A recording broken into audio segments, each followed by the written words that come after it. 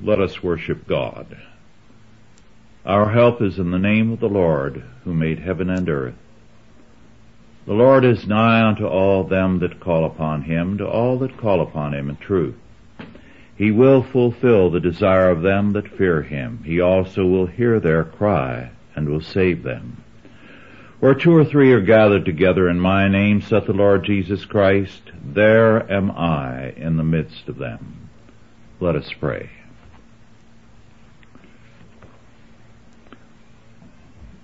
O Lord our God, we give thanks unto thee that thou art closer to us than we are to ourselves. That there is no place, no time, no event from which thou art absent. That thou dost work in and through all things to accomplish thy holy purpose. And we are thine instruments. Make us joyful. Make us grateful in thy providential ways, that in all these things we may work with all our heart, mind, and being in terms of thy purpose, and rejoice in thy ways, and know that they are altogether righteous and holy. In Christ's name, amen. Our scripture is from Exodus 14, verses 15 through 22. Our subject, God's honor and glory. Exodus 14, 15 through 22.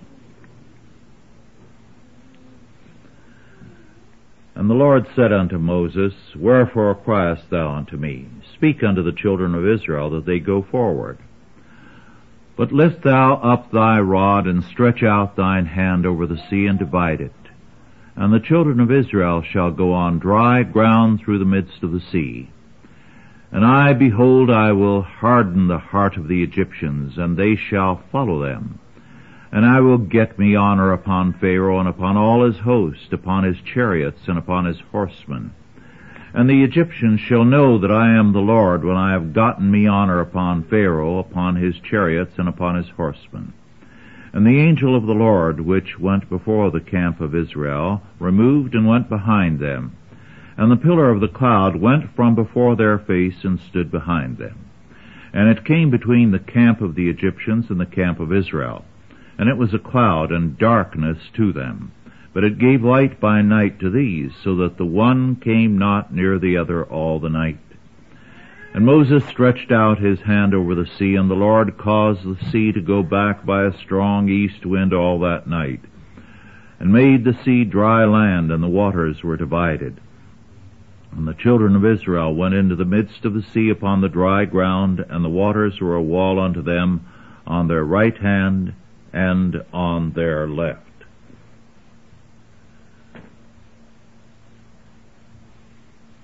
One scholar, Robert L. Cate, has said of Egypt, and I quote, Few nations in the history of the world seem to have been as concerned with tombs, death, and funeral practices as was Egypt, unquote. Ancient Egypt has left us some very remarkable monuments to its dead. It was therefore an ironic statement by the Israelites to Moses, Were there no graves in Egypt that you brought us here to die? Now, the funeral practices of the various nations are an interesting commentary on their preoccupation and their faith. We have everything from a fear of the dead and their bodies to extremes of care and a very morbid preoccupation with the dead. In many cultures, as that of ancient Gaul and the Roman and Merovingian eras, the dead were regarded as unclean. Graves were in isolated and remote places. This was common to many peoples. The American Indians not only buried the dead in out-of-the-way places and not in a graveyard, but took steps to prevent the ghosts of the dead from following them and finding their families.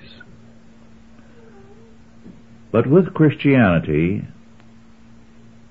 and with the Old Testament, a major reversal took place, especially with the church.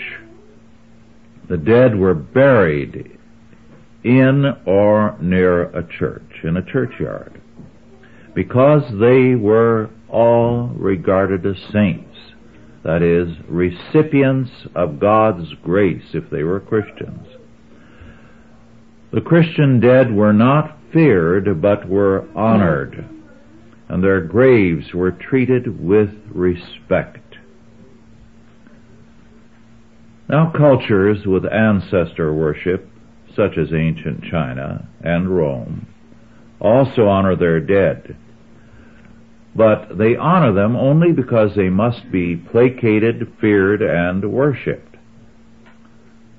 The dead were thus a burden on the present. What Christianity did with its churchyards and its respect for the dead was very, very important.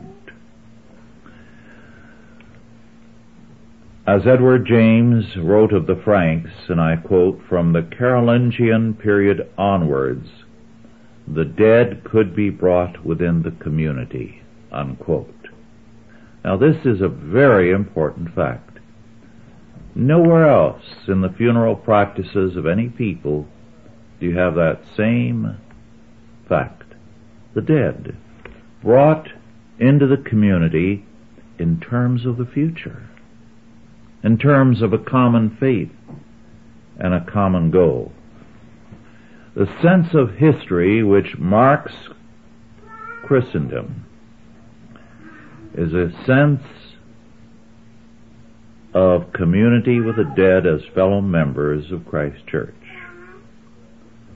There are two segments of the church militant and the church triumphant. They are both together in Christ, and they have an essential unity and a goal from past, present to the future, and into all eternity.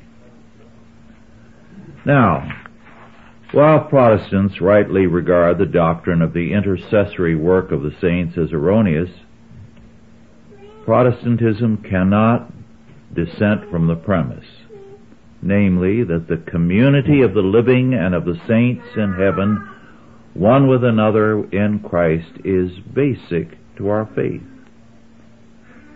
This concept of community produces a radically altered view of time and history and is the father of historiography. The Bible is the first real book of history. And when people depart from the faith, their sense of history begins to disappear. History is now a disappearing subject. It is no longer taught as history, but a part of social science, a means of controlling the future and peoples. This sense of history that comes from the biblical view of the dead, the sense of community with the past and with the future, is very important. There was a very interesting, in fact, a startling fact which I encountered when I was among the American Indians, the Paiutes and the Shoshones, over 40 years ago. The older generation of Indians included a few who could remember their first contact with a white man, and who lived in roving bands and used bows and arrows. Their memories of the past were sometimes very astonishing, and where a remote location not seen for many, many years was concerned, precise. But their account of the succession of time was not so clear. What happened in their grandparents' time and many generations before had no clear dividing line in their minds. It was all a part of a common past, a flat, not a linear era. But the interesting thing is that those who became Christians tended to see the past sequentially and less flatly, because the Bible gives men a pattern, a direction, and a purpose to history which is now being lost. As a matter of fact, the thinking of the humanists is alien to this. The communist state is to be timeless. The great society and the great community of Dewey, the same way, like a beehive or an anthill, without history.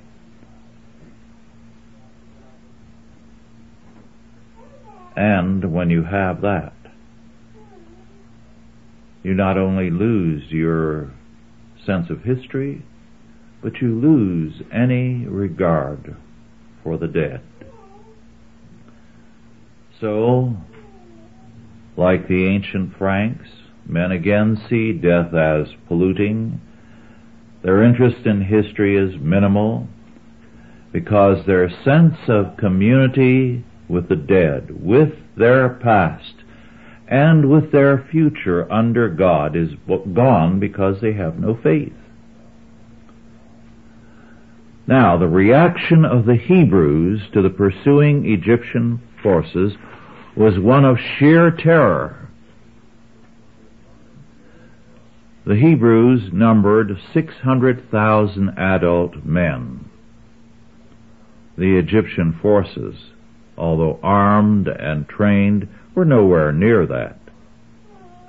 But they were the finest of Pharaoh's fighting men. The Egyptians were then a slave people, and at this point probably had very few weapons. They had no experience in combat and were not yet a cohesive force. And so they cried out, "Were there not enough graves in Egypt that you brought us out here to die?" Moses was faced with a terrified people and an Egyptian army. He apparently began to pray very earnestly to God, and God cut him short, saying, "Wherefore criest thou unto me? Speak unto the children of Israel, that they go forward." You don't reason with a terrified mob. You order them. God is impatient also with prayer where action is needed, or where prayer is not accompanied by action or works. God then commands Moses at the appointed time to lift up his rod to divide or make a valley in the sea for Israel's passage. Meanwhile, the pillar of cloud moved behind Israel, and the night was so darkened by it that the Egyptians could not move, and thus they made no attempt at a night attack. We are told that this pillar represents the angel of God, the presence of God with his people. They had thus God as their protector and as a light to them, while darkness to Egypt. God declares his intention to gain honor or glory over Pharaoh by this coming judgment. The word translated as honor or glory means heavy, weighty, and it means an important and major victory or power. and God's honor and glory are manifest in mercy or in judgment. Now, judgment is an inescapable fact of history. Where men will not serve God's justice nor apply it, God then moves in judgment against those men and nations. Justice and judgment cannot be evaded, and if deferred, they become all the more severe. According to R.L. Honeycutt, and I quote, "The Lord's deliverance demanded trust, which expressed itself in quietude," unquote. God, having chosen the way they should go, would now provide the deliverance. The route seemed to be a foolish one, but it was God's ordination for His purpose. We are then told that when Moses stretched out his rod over the Red Sea, two things happened. First, God divided the waters miraculously. The statement in verse 22 that the waters were as a wall on their right hand and on the left means that the waters stood as a wall. The waters on either side were a protection. Second, we are told that all through the night a strong east wind dried out the seafloor to make it passable. Had this not been the case, the 2 million Israelites and their livestock would have found the seafloor impassable. All natural forces are God-created, and they serve God's purposes. To assume a contradiction between the natural and the supernatural is not a biblical premise, but a modern one. It presupposes a dualistic world order in which two alien powers exist, rather than a theistic creation which totally serves the Creator God. Those who insist on a dualism between the natural and the supernatural view the narrative as mythical. Those who believe in the God of Scripture know that there are no problems for Him. As God reminded Abraham, is anything too hard for the Lord? God's presence in a very supernatural way was given to Israel at this point, and thereafter in the pillar of cloud and the pillar of fire, manifestations both of the angel of God. In Genesis alone there are several accounts of the angel of God.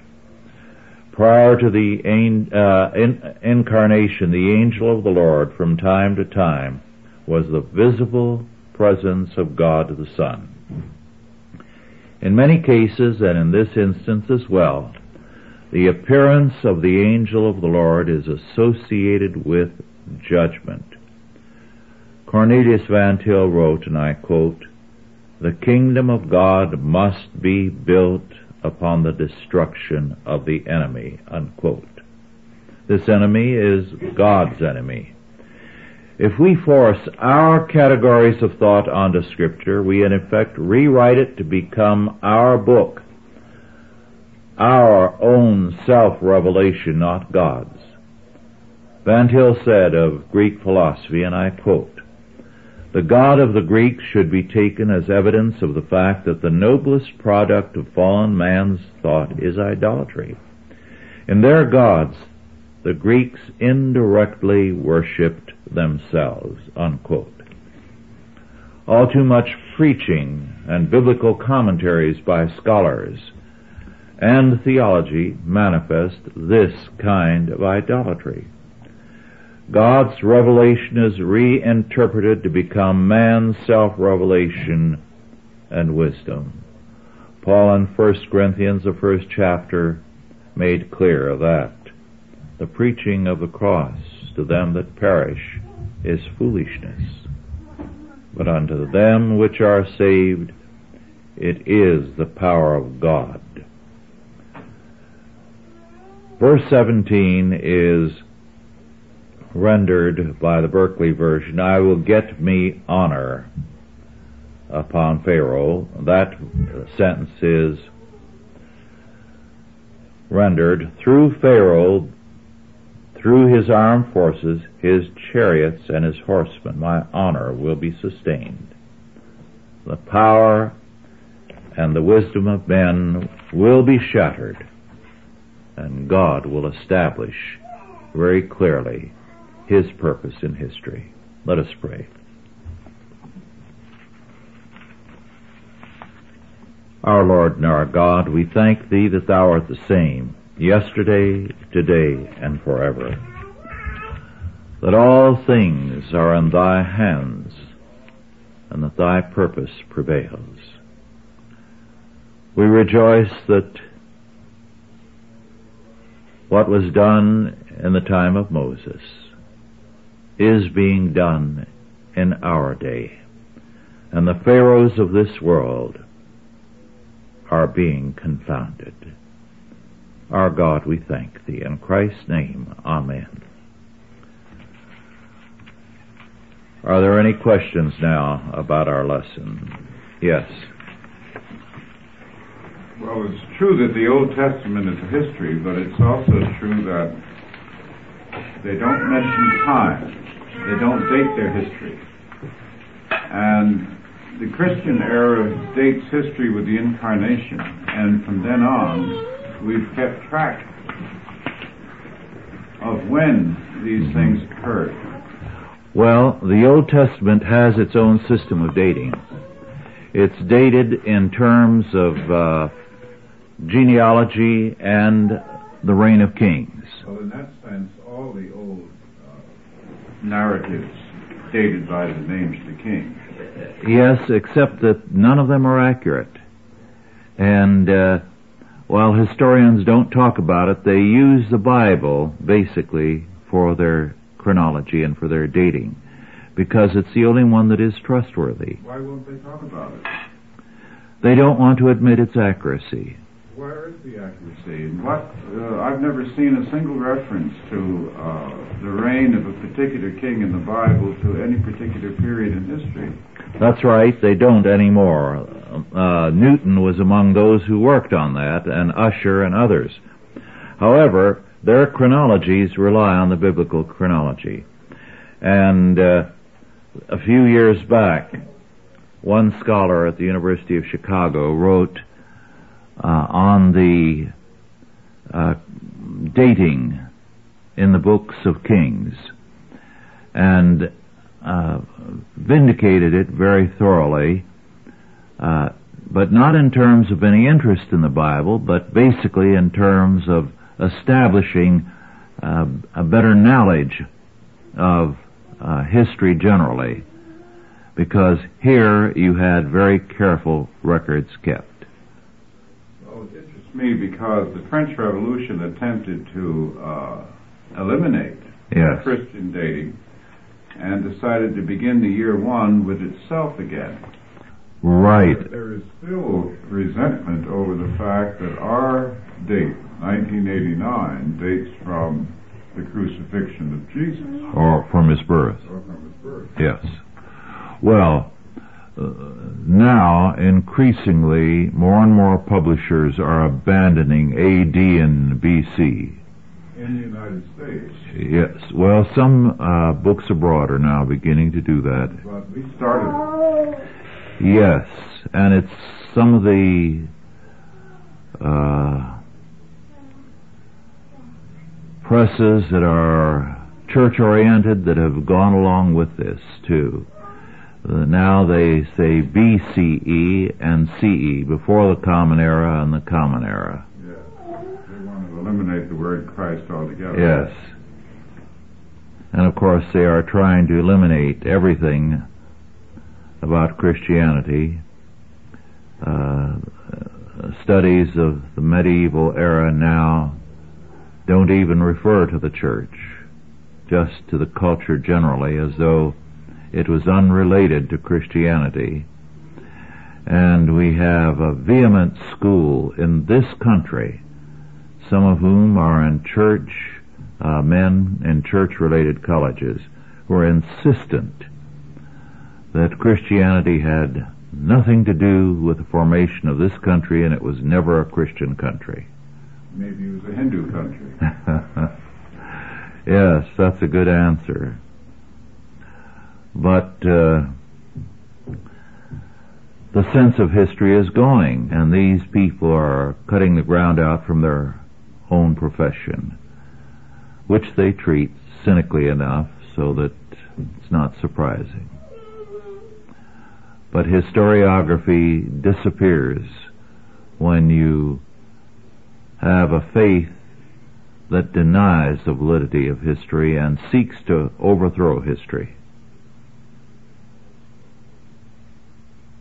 Any other questions or comments?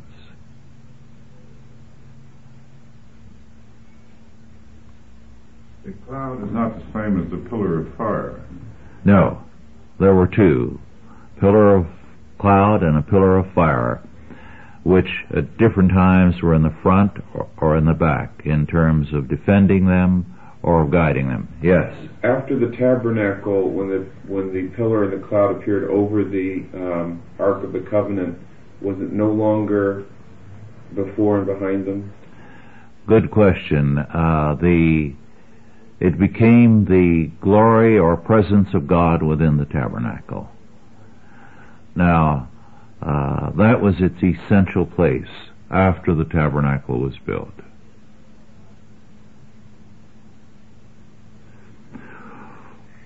Well, if there are no further questions, let us conclude with prayer. O Lord our God, we thank Thee that by the grace Thou hast manifested through Jesus Christ unto us, our lives have meaning, and we know the past, present, and future according to Thy word. Make us truly grateful for those who preceded us. Grant that the world be not more empty because we have been here, but that we add to that which must be done. We thank Thee that all Thy promises to us in Christ are yea and amen. Our God, we thank Thee. And now go in peace. God the Father, God the Son, and God the Holy Ghost bless you and keep you, guide and protect you, this day and always. Amen.